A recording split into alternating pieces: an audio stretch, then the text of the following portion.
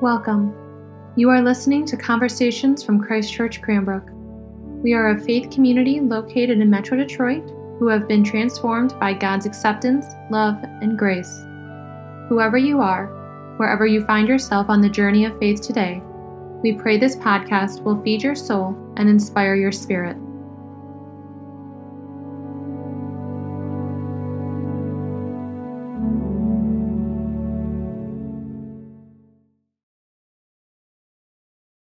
In the name of the Father, and of the Son, and of the Holy Spirit.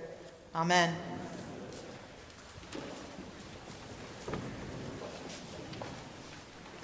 I feel like I have to start this sermon with a joke because I read the sermon and it was like way too intense. But we live in intense times. I was talking to a friend and she put it this way. She's like, we just came out of hiding for 2 years because of a pandemic, only to be smacked in the face with the threat of a world war. So I think we need some levity before we get into it. And so I heard this joke this week and it made me laugh, so I'm going to tell it to you. We were talking about love, finding it in all kinds of places, no matter who you are. And this joke surfaced. A man and a woman are talking to each other in their assisted living facility. And the woman says to the man, I bet I can guess how old you are. And the man said, no, you can't. And she said, yes, I can. And he said, okay, go ahead, try. So she said, stand up. And he did. And she said, take off your shirt. And he did. She said, turn around 3 times. And he did. She said, put your shirt back on. He did. She said, sit down. And he did. And she said to him, you are 82 years old. And he said, how did you know? And she said, you told me yesterday.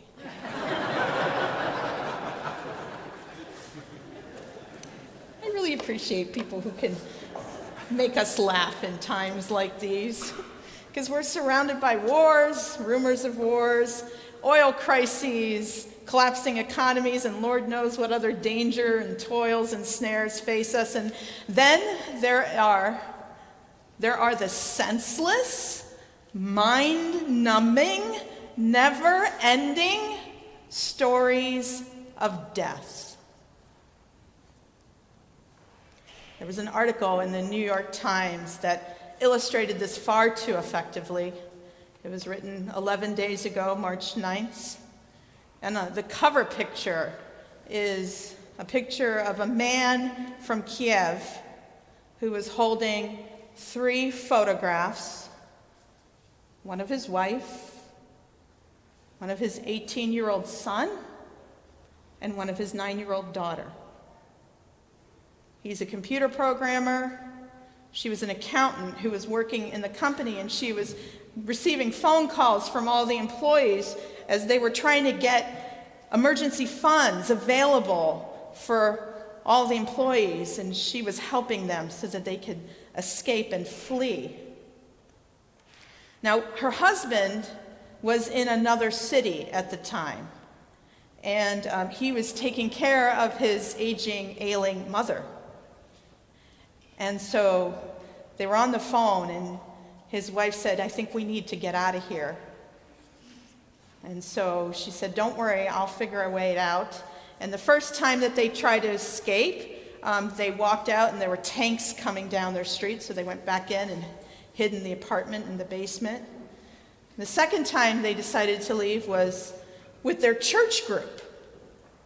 And so they went with the group, they found out where to go, and they began to cross the bridge.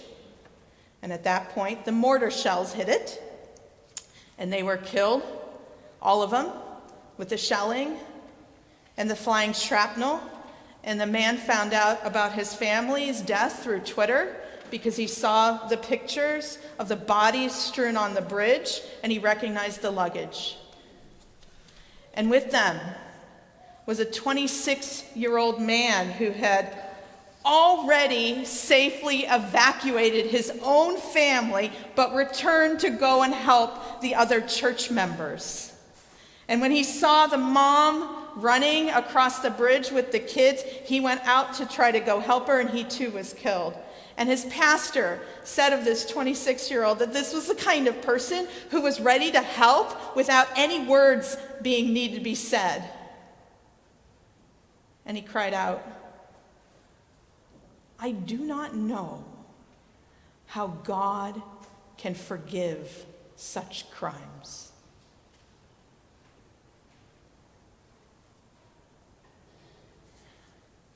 How do we make sense of such nonsense? And where is God in all of this? Is God going to find a way for retribution and punish those Russian soldiers who fired those mortar shells, or the Russian army leaders who told them to do that, or even the leader of the Russians? How will this senseless, ridiculous death be repaid? And what is God going to do?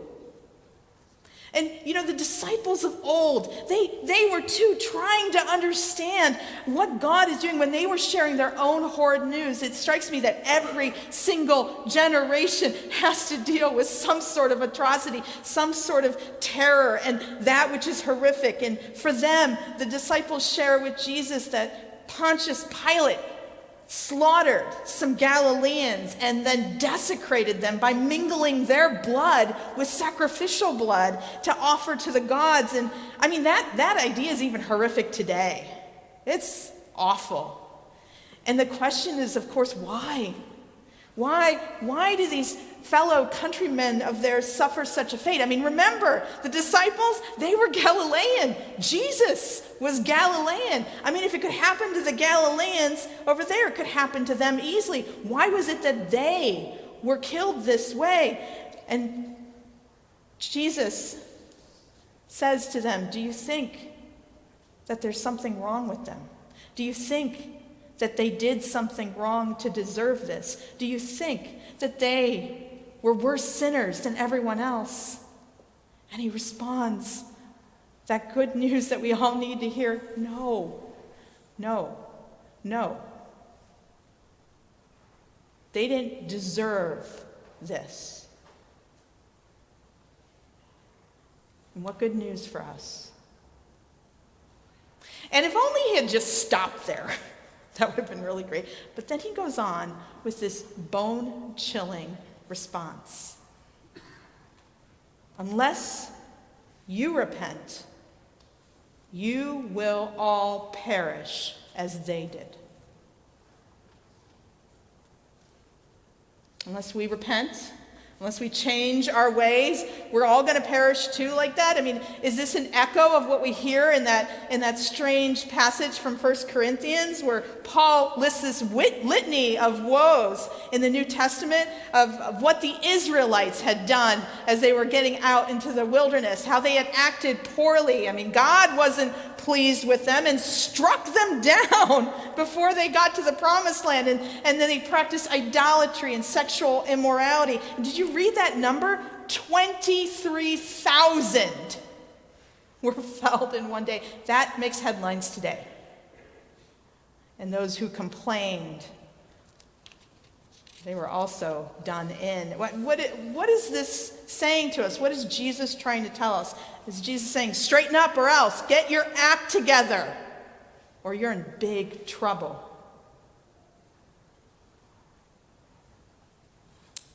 I have two bits of theology and a parable that I'd like to present to you that I'm hoping can make some sense out of this. So the first bit came this week when James Allison, who is our visiting theologian, he was giving one of his many wonderful talks, and it was a Tuesday night, and I was listening here, and he just kind of said something that blew my mind, and I'm still trying to manage to understand what it means. He said we have God in the wrong place. We have God in the wrong place. How often do I see when these calamities and horrific events happen, how often do I see in my mind God up there on high looking down at all of us, right? And my expectation is God is going to fix it by moving us like we're some sort of a chessboard, and so he'll move a pawn or a rookie or a rook or a bishop and put him over here, and I'm down here saying, hey, don't forget that king and queen on the other side, get rid of them. They're the wrong side. And I just expect God to look down and move everything with his power. And James Allison called this the top-down God. A God who makes pronouncements and judgments. A God who declares what is righteous and what is not. A God who says who is righteous and who is not. A God who can choose to intervene on a bridge in Ukraine, or let the mortars fly where they may and seek revenge at some other time against the Russians. But James said that in fact, when Jesus descended the earth, God claimed the rightful space of God's reign on earth, and he called that God not the top-down God, the sideways God. This God is actually not found above us, but between us. We keep looking for God in all the wrong places. We think God is above us when God is alongside us. God is not found down looking down at people, but God is found in between people. James said that God is in between us, and the Holy Spirit is the in-between God, teaching us about one another. This means to me that when we look at God and say God is making a decision of who lives and who dies, we're actually missing what God is doing. God is actually making connections between all of us, creating this conduit between disparate groups, segregated groups, people who want to slaughter each other. These connections that God is making between us, they're just amazing. God is working so hard to bridge the gap between each one of us, tirelessly, effortlessly. God is actually, in doing this, making us human, because a person is only a person through other people, says the African proverb. So I want you to understand this. Notice the space right now that exists between you and me, right? There's this difference between you and me. I stop here, you're over there, and that space between us, that's God's residence.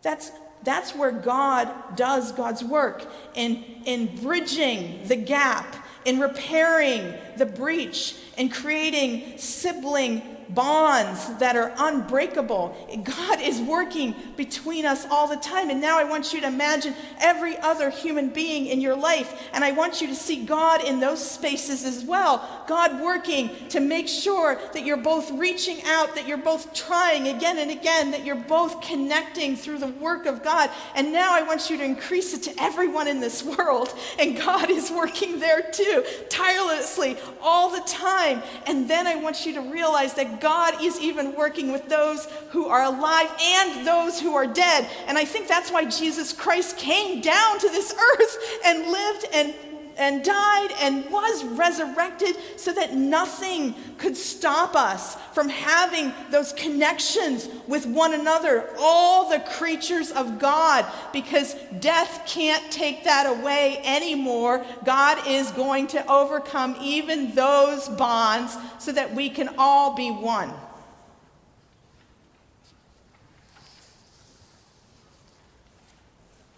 So what this means to me is that God cares about how we see each other, how we relate to each other, and how we continue to become part of God's beloved family. God is connecting us to those beloved Galileans who were slaughtered and whose blood was mingled with the sacrifices. God is connecting us to the soldiers who worked for Pilate, who slaughtered those Galileans. God is connecting us with Pilate. God is connecting us to that beautiful family who tried to cross the bridge. God is connecting us to that father who has nothing more left in his life. And God is connecting us to those Russian soldiers who shot at the bridge. And God is connecting us to those who told them to do that. God is indiscriminate in his connecting creatures with one another. No one escapes God's holy embrace. We are all being connected to one another by a never-fatiguing Holy Spirit, no matter what threatens to divide us. How are you treating those spaces that exist between you and the people in your life? Are they holy or are they hostile? This is the space where the Spirit works. Can you repent and see it as it is and experience Christ between you? Or will you perish because you do not believe that God exists in the spaces between us?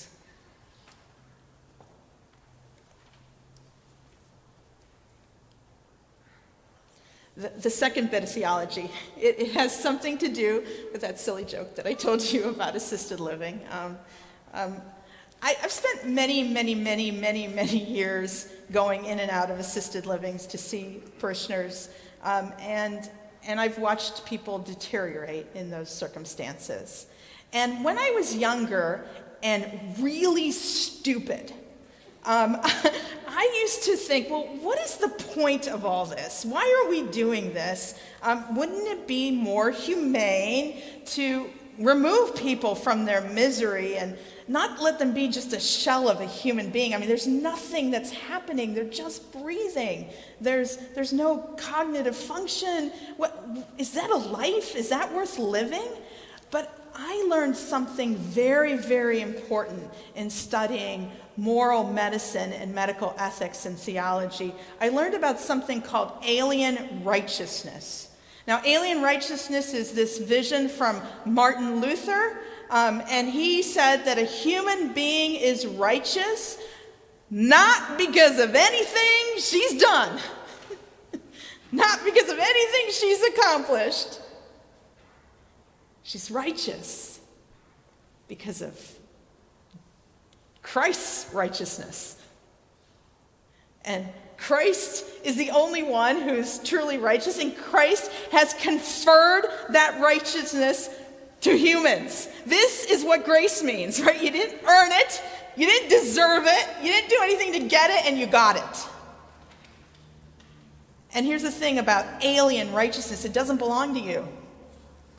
So it can't be taken away from you, ever, because it was given to you.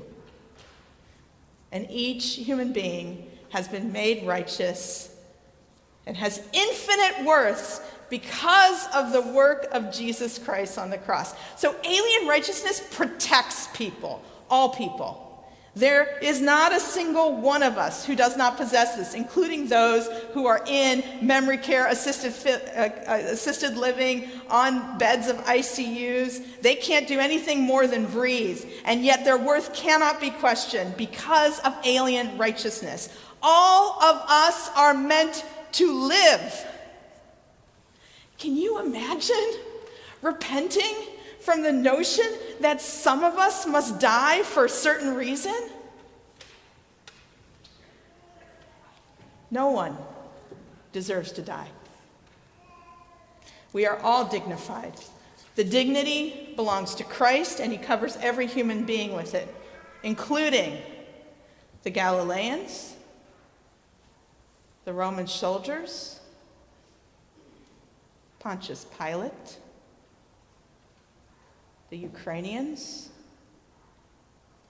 the Russians, Vladimir Putin. Unless we repent from the understanding that someone deserves to die, we will all indeed perish, just as Jesus warns us. So let me finish with a parable. It's the parable that Jesus shares, the parable of the fig tree. It is a parable of great hope. The painting that's on the front of your bulletin, a drawing, it was done by Vincent van Gogh, and I want to thank Matt Peters, our liturgy coordinator. He was the one who found it, and I was just really enamored with it when I saw it on our bulletin. You see that beautiful gardener, and he's just working so hard. He's bent over, putting the manure down and caring for this tree. But that tree, it is so very dead. Coco Seward, who is an avid gardener, was talking to our women's spirituality group, and she was telling the story of a plant that she had, or a bush or something like that, some green object, but it wasn't green. It actually hadn't borne any fruit or flowers for years. 4 years. I'm like, why don't you just throw that thing away? But she said, I garden with hope. And this is what we all do with one another.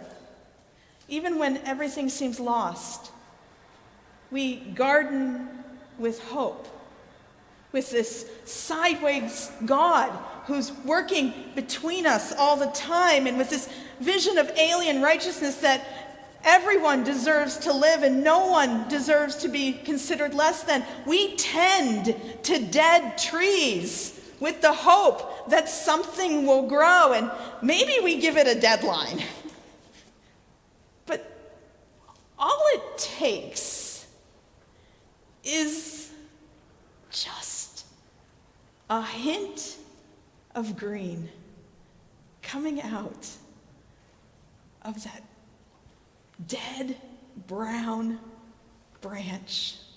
Just a little sprout. Just a tiny little shoot, a leaf.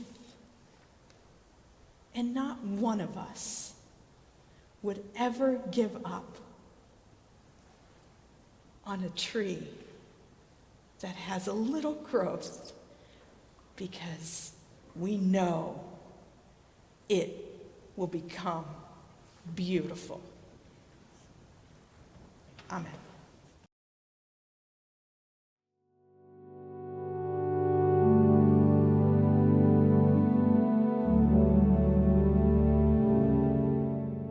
Thank you so much for listening to Conversations at Christ Church Cranbrook. To learn more about our mission, worship services, and learning opportunities, please visit us at christchurchcranbrook.org. You can find us on Facebook and Instagram at Christ Church Cranbrook. We look forward to you joining us again, and may God bless you now and always.